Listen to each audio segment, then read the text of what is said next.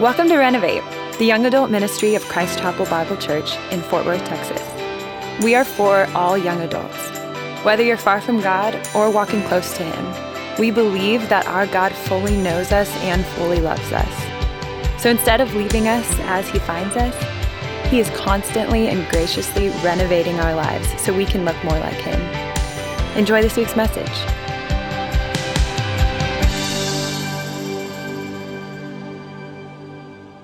Well, good evening. How are we doing? Fantastic. All right, let's go Matthew chapter 6. Matthew 6, we'll be hanging out there tonight. So I have a hot take for Texas. I love Southern California. Hold on. Specifically the bougie parts. There's like, you can't not love it, right? I mean, just the weather, the beach, the guac, like you eat fish that was caught like 3 hours ago, right? I mean, it's so fresh, it's so amazing. I just love everything about it. The one thing though is that I don't think that I could actually live there. Specifically because when I'm there, I just find myself wanting things. Like, I just want stuff that I've never wanted in my life. Like, last summer, I was in Malibu, and I was there for maybe 30 minutes, and all of a sudden, I'm like, I need a Tesla and some Botox. That's what I need, right? Tesla, Botox, maybe a Gucci belt just for grins, who knows? I don't know. I just found myself just wanting all of these things, and I'm like, what is going on? Like, why do I just want stuff? Now, it's easy to point fingers at, Malibu or wherever, but the reality is that when I go to those places, like, that's not the problem. The problem is that I actually have this insatiable desire for more, right? That my heart just naturally wants more and more and more. In certain places, I might want different types of things, but it all comes back to the fact that I have this craving for more. Right? And maybe you have a similar craving at times, right? Like maybe you have friends that live in Dallas, and so you'll go spend a Saturday night hanging out with your friends, and you'll get like a little taste of like the uptown Dallas lifestyle, right? And you're like, whew, I need that, right? And if you're not familiar with what the uptown Dallas lifestyle is, I've actually boiled it down to what I call the 4 Bs. It is Beamers, bar tabs, barbells, and brunch. Right? That is the uptown Dallas lifestyle. It's just, that's the way it goes. And so maybe you go and you're like, man, I need an Equinox membership and I need bottomless mimosas and maybe a golden doodle, right? That's it. But you find yourself in these places where like all of a sudden you find yourself wanting these things and like, where is this coming from? Well, it's because if we're all honest, it's so easy to just want stuff because we have this craving for more. Right? And we just wanted stuff for a long time, right? It's why, Instagram pays millions of dollars to have an algorithm to where if you just swipe up, all of your heart's desires can be fulfilled, right? I mean, like the whole advertising industry is built on capitalizing on our just cravings for more. And the reality is that Jesus is actually very well aware of the fact that we crave more and more and more. In fact, he talks specifically about it in our text tonight, but what's interesting is that Jesus talks more about money than almost anything in all of the gospel accounts. He talks a ton about money. And so what we're going to do tonight is we're going to look at this passage where right in the middle of this kind of inaugural address, as Jesus ushers in the kingdom of God, and he says, this is what it looks like to be a citizen. He's going to be very specific about how the citizens in the kingdom of heaven handle their cash, how they handle and approach money. Right? And so what I wanted to do tonight is to really take an honest kind of introspective look into this and say, all right, where do I fall? When it comes to the way that I handle finances and money, am I actually navigating the world the way that Christ is calling me to as a citizen of the kingdom of heaven, or have I just gotten off track? Because the reality is that we all have this craving for more, and Jesus has something to say about that. So we'll pick up in verse 22, but let me just back up a second really quick, because we're picking up in the middle of a thought, right? And so if you're in your Renovate groups last week, you read the first part of this thought, and Jesus kind of lays out his thesis statement. And his thesis statement is pretty basic. He says that we should be people who strive to store up treasures in heaven rather than treasures on earth. right? That we store up treasures in heaven, treasures that are eternal, treasures that last, treasures that don't rust or get destroyed, rather than a bunch of just kind of earthly treasures that just don't last, right? That's what he's saying, right? And in our text tonight, he's going to kind of explain why. So let's pick it up in verse 22. He says this, he says, the eye is the lamp of the body. So if your eye is healthy, your whole body will be full of light. But if your eye is bad, your whole body will be full of darkness. If then the light in you is darkness, how great is the darkness?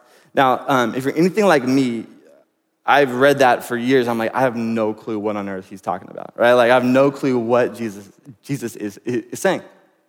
And that's because Jesus is using Jewish poetic verbiage that his audience would have understand, but we're a little removed. And so let me define a couple of terms so we better understand what Jesus is saying here, because I think this is actually very, very profound. So when Jesus talks about the eye, right, he says the eye is the lamp of the body. He's not talking about our physical eye. He's talking about the way that we view the world. He's saying your eye is your vision of the world, and in this context specifically, the way that you view the world of money, right? When he talks about a lamp, he's not talking about a physical lamp. He's talking about something that sheds light, something that illuminates, something that brings to light the reality of a situation.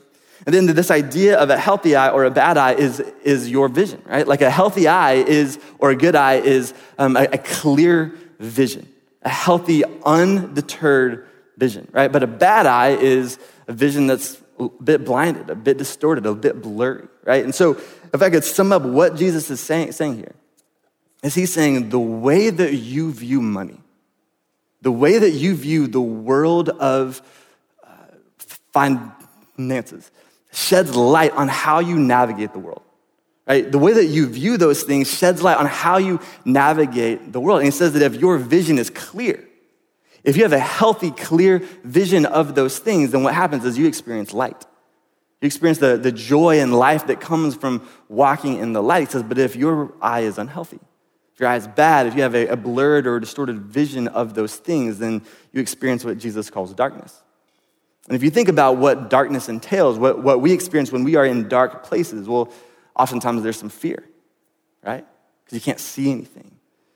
Sometimes you just feel lost. You don't know where to go. You don't know what's next. You don't know how to get out. Sometimes you feel stuck. There's all these kind of things that we feel when we are in the dark. There's anxiety. There's all these things. And what Jesus is saying is that, hey, I care deeply about the way that my people view money. I want you to have a healthy, clear vision of how this whole thing works, because I want you to experience the life and joy that comes from walking in light places, as opposed to the fear and the anxiety and the exhaustion that comes from being stuck in the dark. Right? So that's what Jesus is saying. Right? That the way that we view these things is of monumental importance. Now, the question is, how do I know? How do I know if my vision is clear? How do I know if my vision is healthy? How do I know if it's kind of blurred? I want to ask us just a couple of diagnostic questions, and then we'll kind of talk more about it. But this is just a test for us to kind of understand, all right, where do I fall when it comes to my vision? And these are questions based on this text. So the first question I want to ask you is this. What type of treasure are you collecting? What type of treasure are you collecting? Look back at verse 19 really quick. He says this, he says, do not lay up for yourselves treasures on earth where moth and rust destroy and where thieves break in and steal, but lay up for yourselves treasures in heaven where neither moth nor rust destroys and where your thieves do not break in and steal. For where your treasure is, there your heart will be also. So what Jesus is saying is that we can tell a lot about a person's heart based on the types of treasure that they accumulate. Now, I want to be clear, right? Jesus isn't anti-money. Jesus isn't saying that having nice things is a bad thing, right? He's talking about the energy that we spend on accumulating a bunch of stuff, right? He says, and you can accumulate treasures that last, or you can accumulate treasures that don't last. You can accumulate treasures that matter, or you can accumulate treasures that don't. Again, it's not bad to have nice things. It's not, don't feel guilty if you just bought a nice pair of boots or something, right? But like he's saying that there are things that we can devote our energies to that is just worthless. Or we can devote our energies to things that are eternal, right? Let me explain it like this. I've shared my story over the years, and a big part of my story was losing my dad when I was in college. But one of the most formative moments of my life came at his funeral, because my dad was like everybody's best friend. Everyone wanted to hang out, and so he had about 1,000 people show up to his funeral, and he had 8 guys that wanted to speak. And if you've ever been to a funeral, that's a lot of people. It's a long day. But you can't really tell someone no, you know? They're like, I really want to speak at this guy's funeral. It's like, I don't know. Like, you kind of have to say yes, right? So we sit down, and I will never forget the eulogies. Because what shocked me as a senior in college is that no one, out of eight guys, no one talked about my dad's accolades. Like, my dad was a very successful guy. He was a successful attorney. He had a really impressive client list. He had just been appointed to a federal council that advised the president on legal stuff. No one talked about it. No one said anything about that. The one thing that every single person talked about, though, was the fact that they loved Jesus more because the way that he loved Christ and the way that he loved them in return. And one story that really stuck out, a guy stood up and spoke, and he said that when I started working at the firm with Jeff, I heard about this guy named Jeff that would lead a Bible study in a conference room once a week. And as soon as I heard that, I made it my mission to avoid that guy like the plague. Because the last thing I ever wanted to do was to have that kind of awkward interaction with like an overzealous Christian guy, right? And so he avoided him for a long time. But my dad spent 20 years just loving this guy. Just being present, being kind, being patient, being generous, taking a genuine interest in who he is. And one day, this guy's world just fell apart. His whole world just came unraveled. And he goes to my dad and says, hey, I don't have anything left.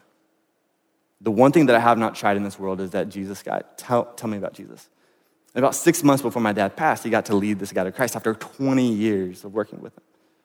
Right? And it was one of those stories. I mean, everyone is just like weeping, but I'm sitting there and I'm hearing all of these stories, and I was just so struck by the reality that all the earthly things, like, no one cared about.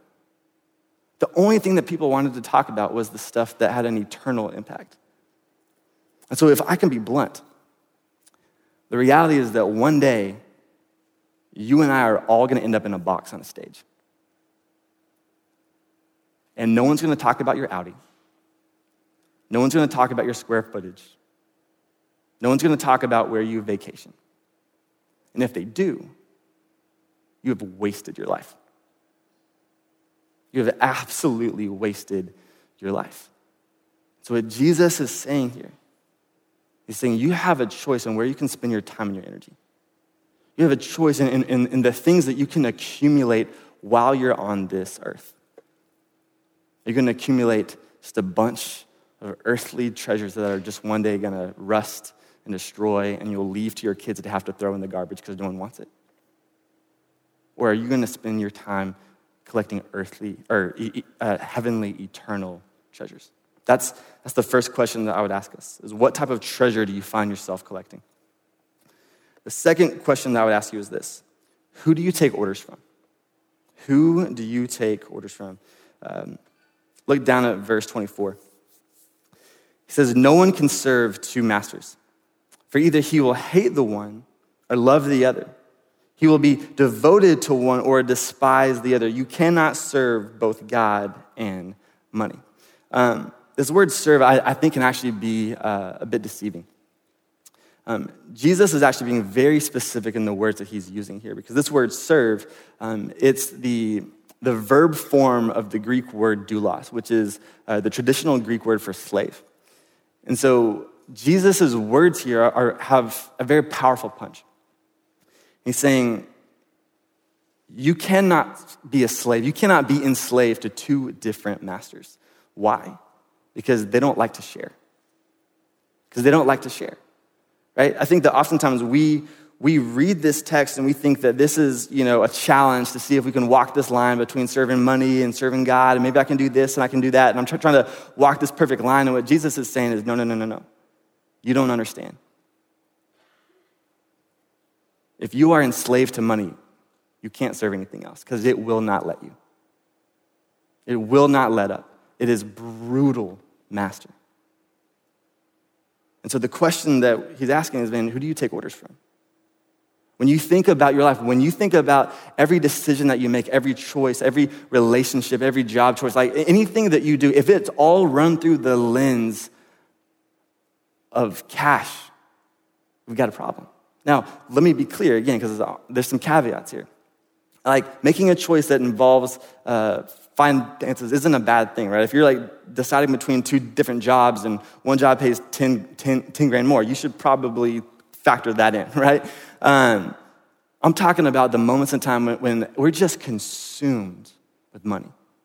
I'm talking about the moments when you have an opportunity to be generous and you want to be, but you just can't because you just can't let it go. You just feel like you just can't be generous. I'm talking about the moments in time when you split a check and you spend the rest of the night just fuming because you paid $7 for an appetizer that you did not order. And it just, not in like, I'm an annoyed way, like it just consumes me kind of way. If you find yourself where every single thought process you have, every decision you make, all of your thoughts, like your emotions, you're just consumed with money, then you might be enslaved to money. You might not be serving the Lord the way that Christ is actually calling us to. So the question is, what do we do with that? Maybe you hear that and you think, okay, maybe I'm a lot more enslaved to my bank account than I thought I was. Or maybe I'm just in this place where I'm just consumed by this a whole lot more than I actually thought. What do we actually do with this? Let me close by giving us three, I think, practical applications. And the first is this. Reprioritize what you value. I want to challenge us to reprioritize what we value. And here's what I mean. I'm convinced that when it comes to this kind of like earthly versus heavenly treasure thing, what we value has a lot to do with just how we grew up. If you grew up in a home where there is a high value on financial security and financial stability, you are most likely going to lean in the direction of collecting earthly treasures. Right? Or on the flip side, if you grew up in a home where there was a lot of financial insecurity, right? And you've seen what it's like to just grow up just paycheck to paycheck and not knowing where certain things were going to come from, you might lean in that direction because you know what it's like. It's terrifying, right? But on the flip side, if you came from a home where it's like we didn't really have a lot of stuff and we weren't really stuff-oriented and we just tried to serve Jesus as much as we could, then you might actually lean heavily in the heavenly treasure side. And I think on some level, there's a balance that we have to kind of walk, right? Because I think in some ways, there are times where we spiritualize heavenly treasure in a way where we spiritualize financial irresponsibility in the name of serving the Lord. And then I think there's another side where we can come to a place where we put a disproportionate amount of emphasis on financial security to the point where we don't serve the Lord at all. I think that one of our jobs is to kind of stop and say, all right, like where am I from a practical standpoint, right? Because we want to work hard. We want to pay our bills. We want to provide. We want to do all these things. We want to be good stewards of what God has given us. But when we look at our priorities, are we prioritizing the right things? Are we just collecting a bunch of earthly treasure that's going to rust? Or are we actually walking this line well of working hard, providing well, investing well, stewarding well, and trying to do as much for the kingdom as we possibly can? So I would encourage you this week just to spend some time just kind of evaluating and reprioritizing where you need to. Second is this, is to learn to be a good steward. To learn to be a good steward. The word stewardship is this kind of Christianese word that's kind of been hijacked in some ways, but it's actually a really profound word that I want us to reclaim. It comes from the book of Genesis, where God gives this cultural mandate to Adam. And what he says is very specific. He says, as my representative on earth, as the person that bears my image, I want you to have dominion over the creation. Now, I want to be clear that dominion and domineering are two very different things, right? To be domineering means to be oppressive, but to have dominion means to rule and reign in a way that brings flourishing. And that's what Adam's call was, is to rule and reign and govern, to have authority in a way where everything around you flourished, right? To steward that well. But when the fall happened, when sin entered the world and kind of broke everything, now there's this way that oftentimes there's a reversal where the creation can actually rule over us instead of us ruling over the creation, right? So take food, for instance. I love food. Food is an amazing gift from the Lord that we are called to rule over, to steward. But how easy is it to fall into a place where instead of us ruling over food, food rules over us? Where we become the servant to counting calories, or we become enslaved to just medicating, using food to medicate. There's all these things where we can have, where we have the creation have dominion over us instead of us having dominion over it. And money works the exact same way, where if we are not careful, there are moments in time when we are supposed to rule over our cash, but the reality is money tends to rule over us. And so the reality is, how do we become good stewards? How do we take a step back and actually gain the skills to steward and be a good steward of what God has given us? And so there's just a ton of amazing resources out there on how to really take control and to steward it well. If it's budgeting stuff, investing stuff, Dogecoin had a big week this week, right? This is the time. Like Elon says, it's only going up, so hop on that. No, I'm just kidding. That's horrible financial advice. But the point is, let's be good stewards. Let's be good stewards of what God has called us to in a way that shows where our heart actually is and where our vision of money actually lies. The last thing is this: be generous. Be generous. I think the easiest way to tell where someone's heart is, the easiest way to tell if someone has a healthy, clear view of cash is if they are open-handed with it. If they are generous in a way where they can be completely open-handed because they know that everything that I have is a gift from the Lord.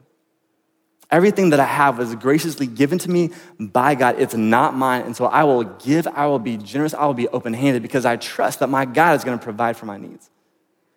That I trust that my God is actually going to take care of me. Right? Now, let me be honest. That's hard. Like, it's not lost on me who I'm talking to, right? I read a statistic the other day that 61% of people between the ages of 25 and 34 have less than $1,000 in their savings account. On top of that, we now have 44 million people that have a student loan debt to a combined number of $1.7 trillion. So it's not lost on me that I'm talking to a bunch of young adults, and there might be some of us in the room that just feel like, bro, I would love to be generous, but I have to have some money to be generous, right? Like I have to have something in my pocket to give in order to be generous. But the reality is that generosity is not about how much you give. Generosity is a heart posture. It's a heart posture that says, I want to be open-handed with whatever I have, how little, how much, anything in between, I'm going to be generous. Generosity is this unbelievably countercultural, punk rock, stick it to the man type of thing in a culture where we are just obsessed with more, or we are just obsessed with accumulating as much as we possibly can. Generosity says, I don't function like the rest of the world does. I have this healthy view of how God has created money to work, and I'm going to be as open-handed as I possibly can. On top of that, the reason why we are a generous people is because that is the model that Christ has left for us. The story of the gospel is the story of us owing a debt that is insurmountable. A debt that can only be paid with the cost of our own lives. And what Jesus has done for us is that Jesus was not just gracious, he was generous. Generous enough to pay our debt with his own life. And so we sacrifice, we give, we do hard things because that's the model that Jesus left for us.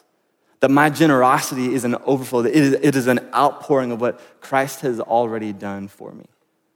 And when we do that, we reveal that we are citizens in the kingdom of heaven that understand how to handle money the way that Christ calls us to. That we have this vision for the world, that we have a healthy eye, that we navigate it well, that we are walking in the light and not in darkness.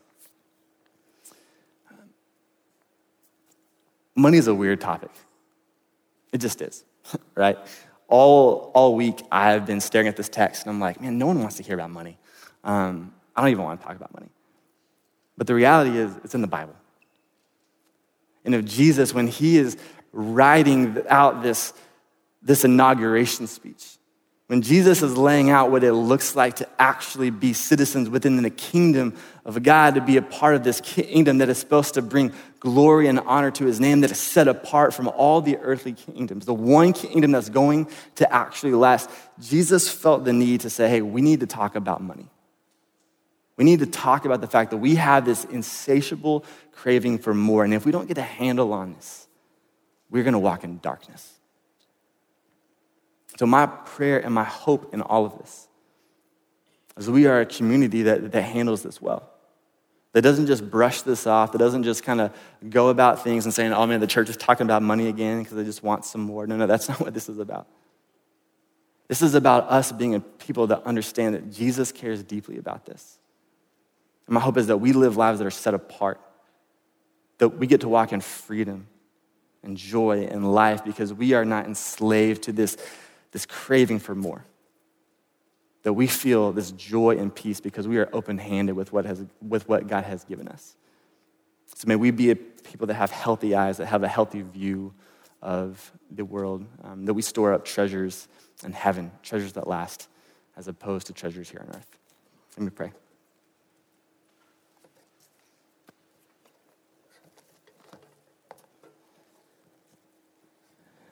Father, you are good. And God, you are a God who cares about stuff that I think, if we're honest, it's so easy just to blow right past. So God, will you give us a heart and a desire to handle our money well, to approach our finances well? God, will you give us the strength to be good stewards, that we can bring glory and honor to you in all things, including the way that we handle money. May we be people that are open-handed, that are generous as you have been generous to us, God. And for those of us in the room who are just afraid, that we just fear, that we just have this overwhelming anxiety about how to pay our bills or how to eat, or how to save, or how to move forward in this world, God, will you just give us a sense of peace? Will you lead us into the light and out of the darkness, that we may feel joy and peace because we handle this the way that you've asked us to. God, we love you. It's in your son's name we pray. Amen. We hope today's message was impactful, and God used it to be part of the transforming work he wants to do in your life. Look, our desire is that this isn't just a resource you would listen to, but that this is really a community you would belong to. If you have any further questions, you just want to talk, or need prayer, reach out to us. Our contact info is on the website, renovateftw.org, or connect with us on our social media, @renovateftw, and we would love to hear from you. Thanks for listening, and we hope to see you again soon.